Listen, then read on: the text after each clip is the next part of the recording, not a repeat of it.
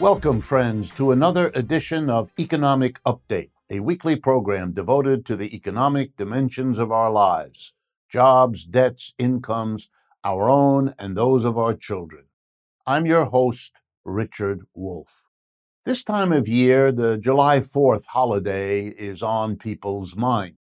And I wanted to start with that because it allows us an insight into economic problems we're facing now. Independence back in the end of the 18th century was on Americans' minds. They were angry, frankly, about the reality of being governed by George III, King of England. They didn't like, and they were very clear about this, that he, the king, had all kinds of power and authority over them, and they had none over him. In other words, they were angry that the king could do all kinds of things that were good for the king, or maybe good for British Empire interests, but were not particularly good for the colonists here in what came to be known as the United States. It got so difficult, it got so tense, that the Americans, so-called, decided to revolt, to break away in a violent revolution against the established authority of King George III. And as you all know, we celebrate the War of Independence that made the United States free. And notice, we did not establish another king to replace George III, having become independent of him. No, we did something very different. No king. We didn't want that anymore.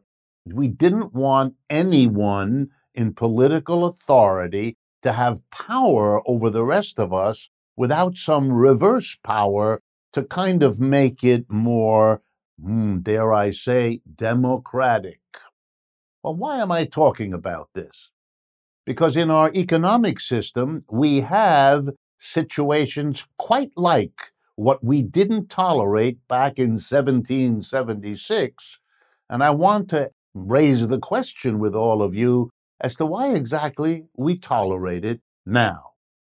And so I'm going to do that around two topics that are on people's minds here in the United States today. One of them is inflation, the rising of prices generally across the board in the goods and services we all depend on.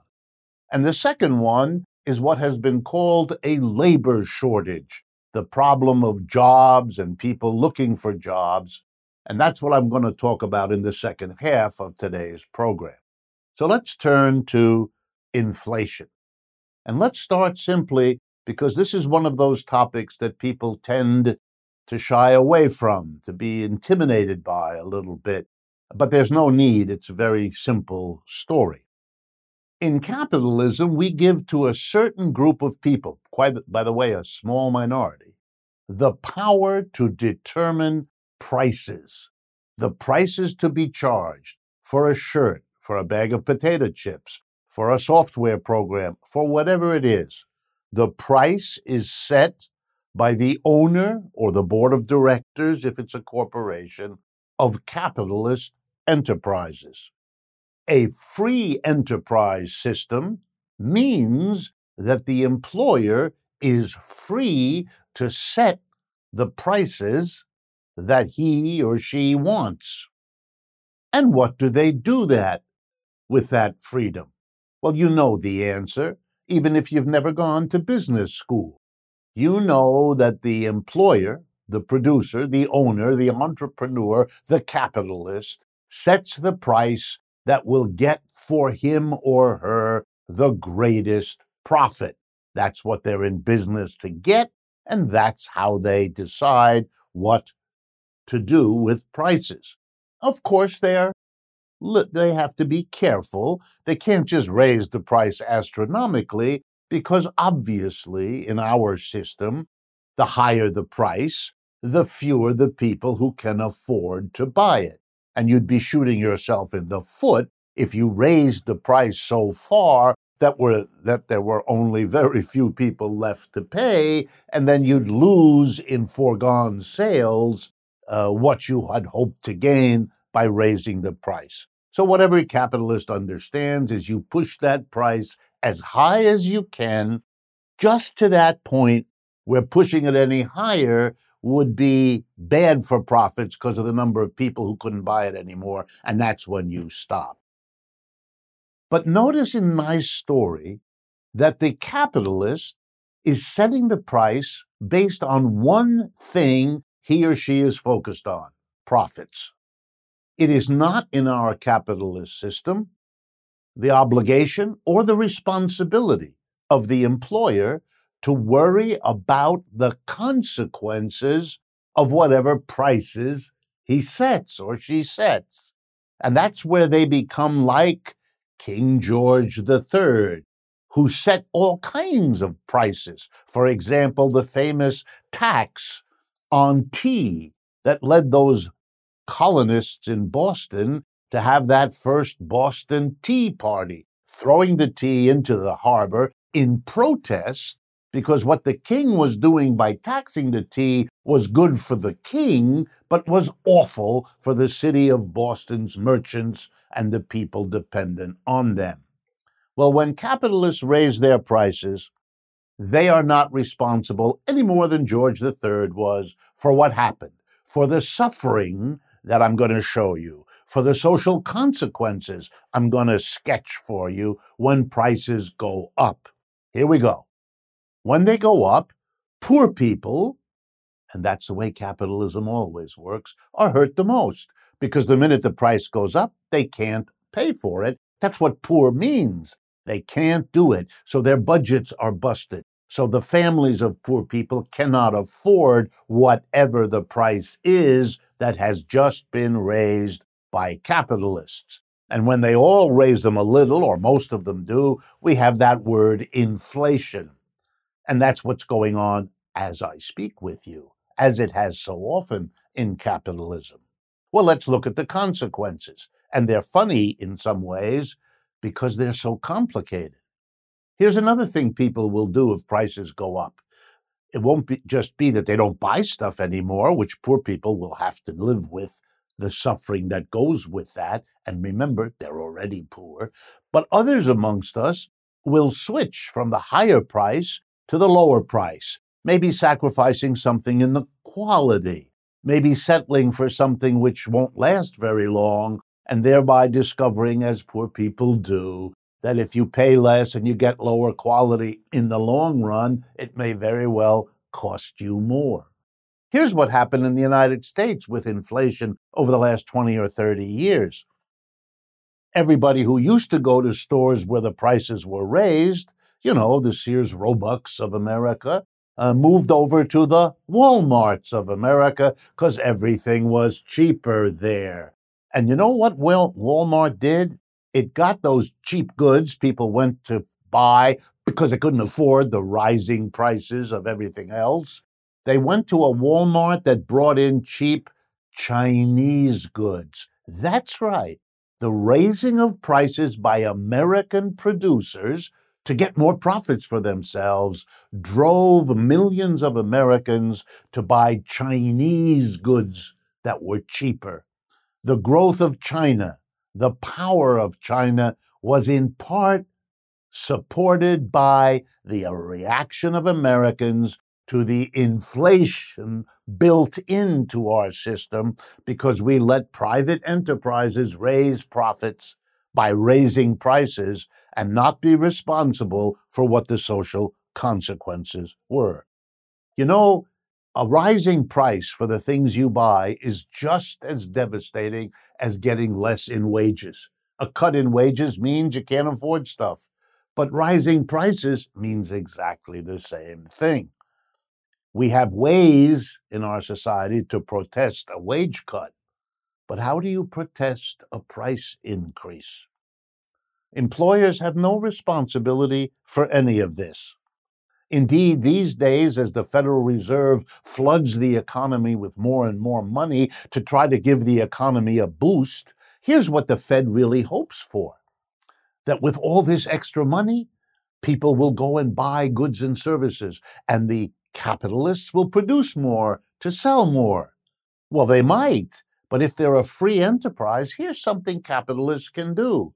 Looking at all the money being pumped into the economy by the Federal Reserve, now by the deficit spending of the government under Biden as well, they have an option. They have a freedom. They can choose not to produce more goods to sell to the people with more money, but they can instead raise the prices, knowing that people with more money will be able to pay them. And it's easier and quicker to get more profits by raising your price than by going through all the labor of producing more goods. So capitalists are raising prices, and the reason is because they can, because that's what a free enterprise enables them to do without their having to worry about or take any responsibility for the social consequences of the prices they raise. They raise them for their private profit. We live with the consequences, but have no power over those price setters. Should remind you of King George III. Capitalists, however, don't want us to think about that. That's why there's always an excuse when capitalists raise prices. We're not supposed to understand they're doing that, as they were taught in business school, to protect or improve their profits. No, no, no. Here are the stories we hear.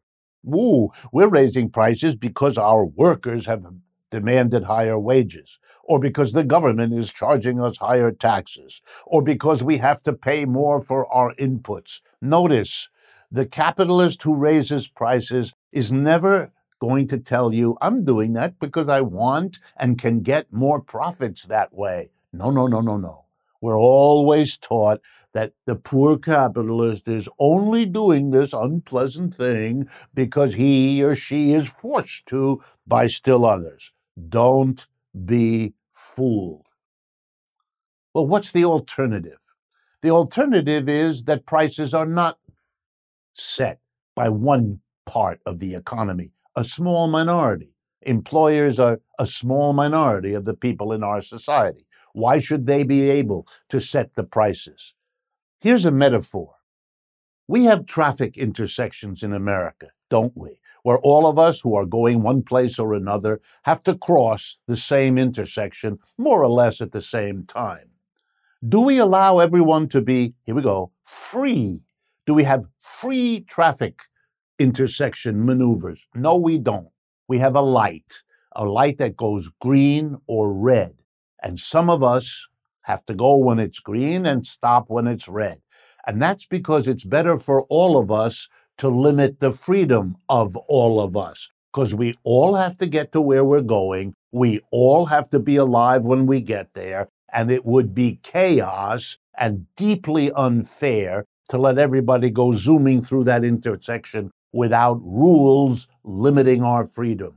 Well, you know something? Going to work is just like going to an intersection. There has to be a shared power and responsibility, not only over what the wages are, but what the prices are. We all have to live with the consequences of price setting. We shouldn't have a minority free to do it in its own self-interest. We've come to the end of the first part of today's show. Before we get to the second half, I want to remind you, our new book, The Sickness is the System, When Capitalism Fails to Save Us from Pandemics or Itself, is available at democracyatwork.info/books. I also want to thank, as always, our Patreon community for their ongoing and invaluable support.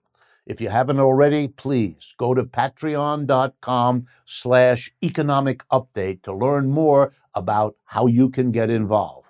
Please stay with us. After a short break, we'll be right back.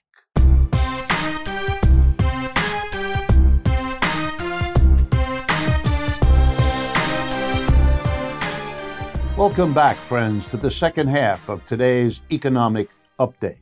In the first half, I tried to show how an inflation works as a way for a minority, capitalist employers, to dictate economic suffering to the mass of people, the employees, how they do it, when they do it, why they do it, and what excuses they give for something that is fundamentally about securing or enhancing the private profits they're in business to get. Today, I want to look in this second half at a similar maneuver by employers, but not around prices, around the hiring of workers, or what you might call the price of the labor power that they buy from the working class. So let's begin with a very clear understanding of where we are right as we're speaking. Employers across the United States, and indeed across the capitalist world, want, understandably, to recoup the losses that they suffered, the missed profits they never got during the last year and a half, the year of a global capitalist crash and the year of a global viral pandemic. Hard time was had by employers who could not, in many cases, and there are some important exceptions, keep their people working and get the profits out of their employees that they normally do. That's a reality. And here's what they have decided to try to do. They're going to try to get workers to come back, to resume production, to resume generating the profits with their working employees. But they're doing something else as well. As we saw in the first half, they're raising their prices. They're doing that because they can. It's in their hands to determine what the price is of the goods and services they sell. They see the Federal Reserve and other central banks pumping more money into the economy so people will have the money with which to pay more for the goods and services they buy. They see the federal government, for example, under Mr. Biden, like Mr. Trump, pumping more money in than they're pulling out in taxes. That's what deficits mean when the government spends more. And that's going to increase purchasing power in the population. So when capitalists see that kind of thing, they have a choice to make. And please notice, it's their choice. They can respond to the extra money in the economy. They can respond to the extra spending by the government by saying to themselves, wow, there's more purchasing power, there are more people out there with more money in their pocket. Let's order more goods from the companies that supply us in the stores where we are and so forth, in the malls where we are, because we'll be able to sell more. And that's, of course, what people at the Federal Reserve and the government want. Because if what the businesses decide is to sell more stuff to soak up the extra purchasing power, that means more jobs for people producing that stuff. But I told you capitalists have a choice, and here it is. They can respond to the extra money in the economy.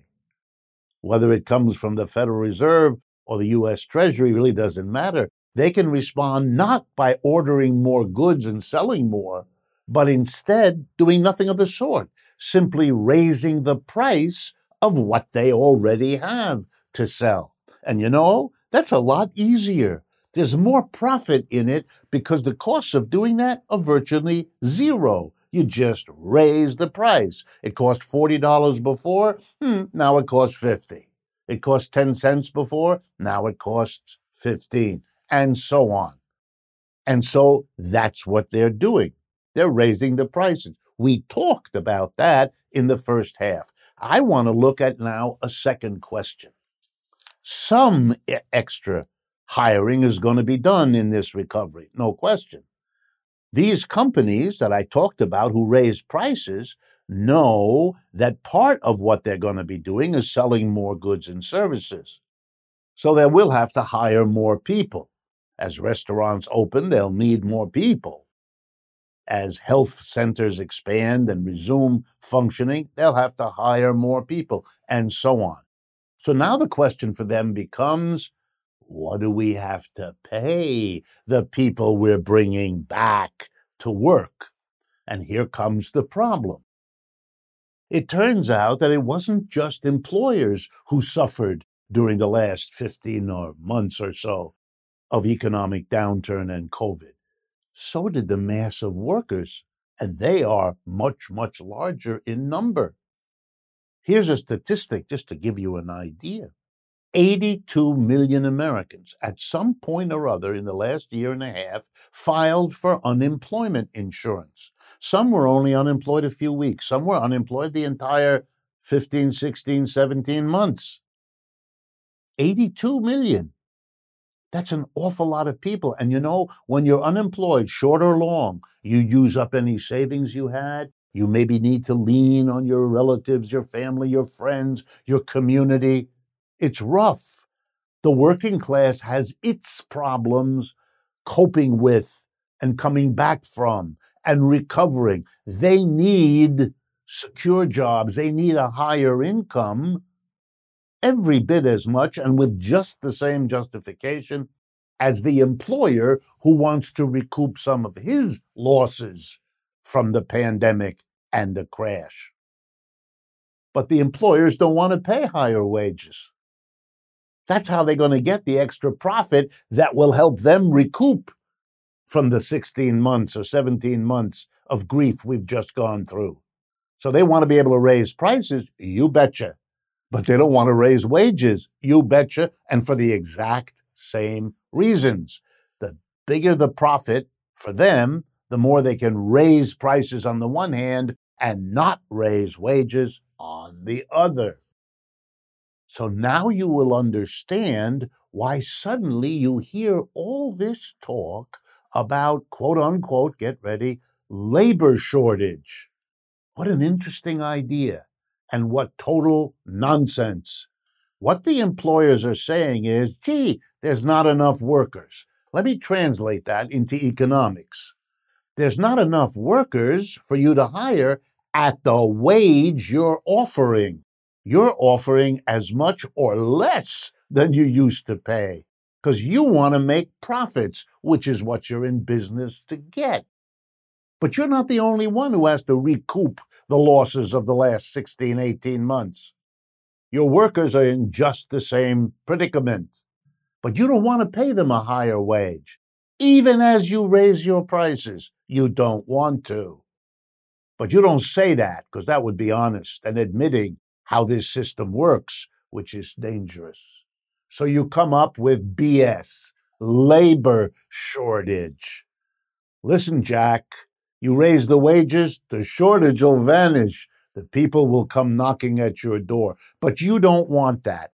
And so what is the point of this labor shortage noise? Here we go. 4 states in the United States have already acted on pressure from businesses talking about labor shortage. And you know what they've done? Exactly what those businessmen want. They have withdrawn their states from the federal program of giving an extra $300 a week to people on unemployment. Oh, now we get it. You're going to force people to go back to work at low wages by taking away a portion of the unemployment that they were entitled to help them through the crisis. The employers got billions of dollars to help them through. Remember the payroll protection plan, all the extras that were given to businesses? They wanted them, they got them, and they took them. But they're in the same process now, taking those away from the workers. The businesses got millions. The workers got a few $100s extra a week for a limited number of weeks. But who cares in the capitalist system? The employer is taking away the extra for unemployed workers, making them so desperate with those $300 gone in the 4 states that have already done it, and other states typically run by Republicans moving in that direction. You are forcing workers to accept much lower wages than they need to cope with the suffering they just went through. What kind of a society gets through a cataclysmic crisis with somewhere between 500,000 and 1 million dead fellow citizens, responds by squeezing the mass of the working class to force them back to work. And by the way, you're going to see more of this. It isn't just taking away the $300 of extra for the unemployed. You're going to see restrictions on who's qualified for any unemployment. You're going to see problems with little self-employed businesses to force those people to give up their little business and go back to work at the low wages. You're worsening the inequality. You're going to see a reopening to immigrants in the hope that they will come in and work gratefully at the lower wages, which will force the general level of wages down. I mean, we will see every effort made to coerce this system to maximize the profits of the minority of our people who live off profit at the expense of the majority of the people who work for a living producing the profits for the minority. And all of this happens quietly, below the surface. All the noise on TV, on the social media, about this program that the Biden administration is going to start. And I don't want to take away, given what the Trump administration did, Biden's way better, no question, for the mass of people. But he's dabbling around the edges. The hard reality of everybody's job situation is better captured by the sad story I had to tell you today. But that's why capitalism as a system is a problem. Because right below the surface of the rhetoric, there's this relentless reality in which a tiny group of people have the power, that's how our system works, to set the prices, to use the profits they gather in their hands to, how shall I say, persuade the politicians so that they can force the workers to come back to work without the wage increases that what we just went through should have entitled them to. I'm a critic of capitalism. You know that. But I'm not a critic out of some abstract ideological commitment. I'm a critic because I can see every day the regular routine realities of this system grinding the mass of people for the benefit of the few. And I actually take seriously that part of the motivation for what this country did when it was born as an independent country, to break away from another system in which a tiny group of people, King George III and the court of the King of England, were telling all of us in this country what to do and how to do it and when to do it, and squeezing us as they did with that tea tax that our fellow citizens in Boston opposed. And we broke away from them. We had a revolution to get free, not just of King George III, but of the whole king monarchical system, which is why we didn't reproduce it here. Our independence was won from a system, a feudal system with a king on top that we didn't want to live under. There's a lot of message there, and it applies to our situation in capitalism in the United States right now. Thank you for your attention. Thank you for watching and listening to this program, and I look forward to speaking with you again next week.